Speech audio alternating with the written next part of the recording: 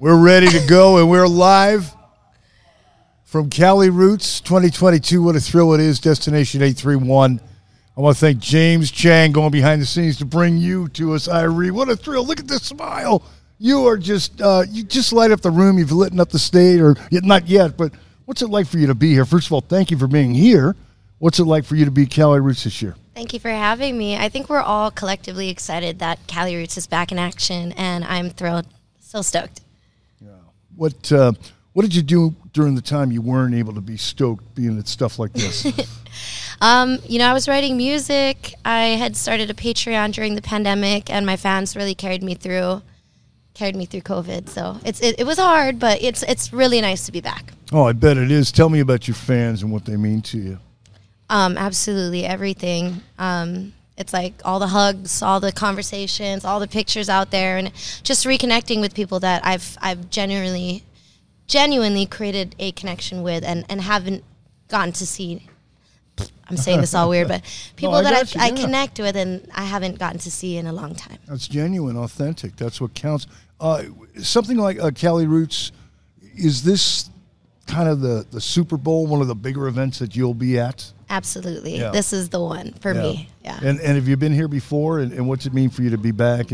Yeah, I think our first year here was 2014, and I feel like Dan, Sheehan, and Amy, they took a risk bringing us on. We were brand new, and it was our first big festival, and we've been back ever since.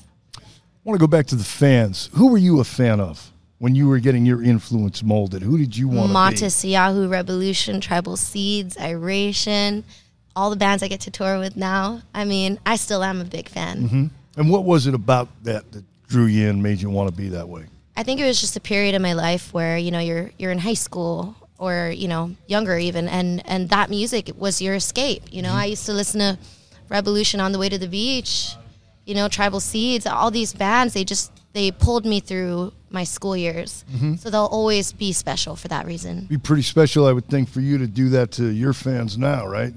They put something on and they go, oh, thank you for creating this for me. Yeah, I hope to. I mean, Irie has been around for 9 years now, so sometimes, I'll meet like a girl who's like, she looks older, she's an older girl, and she's just like, I've been listening to you since I was 9. And it's like, oh my God, that's a long time, and it ages me now. Right, I was going to say maybe some conflicted feelings there, but still, thanks for the loyalty. Exactly. And how do I stay young and you're getting older would be my response to that. Touring, let's talk about that. What's that life like for you? I love touring. Touring is my normalcy. It's when you come home and you're off the road that you don't feel normal all of a sudden, right. So touring is just amazing. I mean, to get to wake up in a different city almost every day, it's a blessing. Does the creative process stop when you're touring, or is it always with you? I think it's always there. I mean, there might not be time to write music, but you're definitely getting inspired on the road, and you pull out your little phone and write your notes down. Is that how you do it? That's always my question to artists, your process. So you're totally digital, none of this pad and paper. What's that? I do pad and paper, but when it comes to songwriting now, it's just faster, for me. Yeah. Future, what's it going to be for you? What do you want to accomplish that you haven't done yet?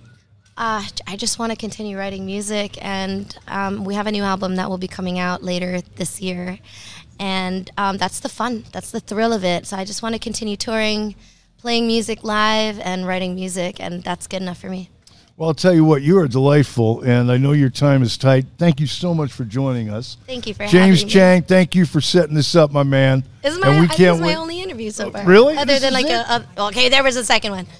Oh, he's got one over there, too. This is the most important one. Thank you so much. And you're tomorrow performing? Yes. What time? And 6:10 on the Cali Roots stage. All right, I can't wait. Come Thank you so much. Oh, we'll check you out. Thank you. Thank you so much.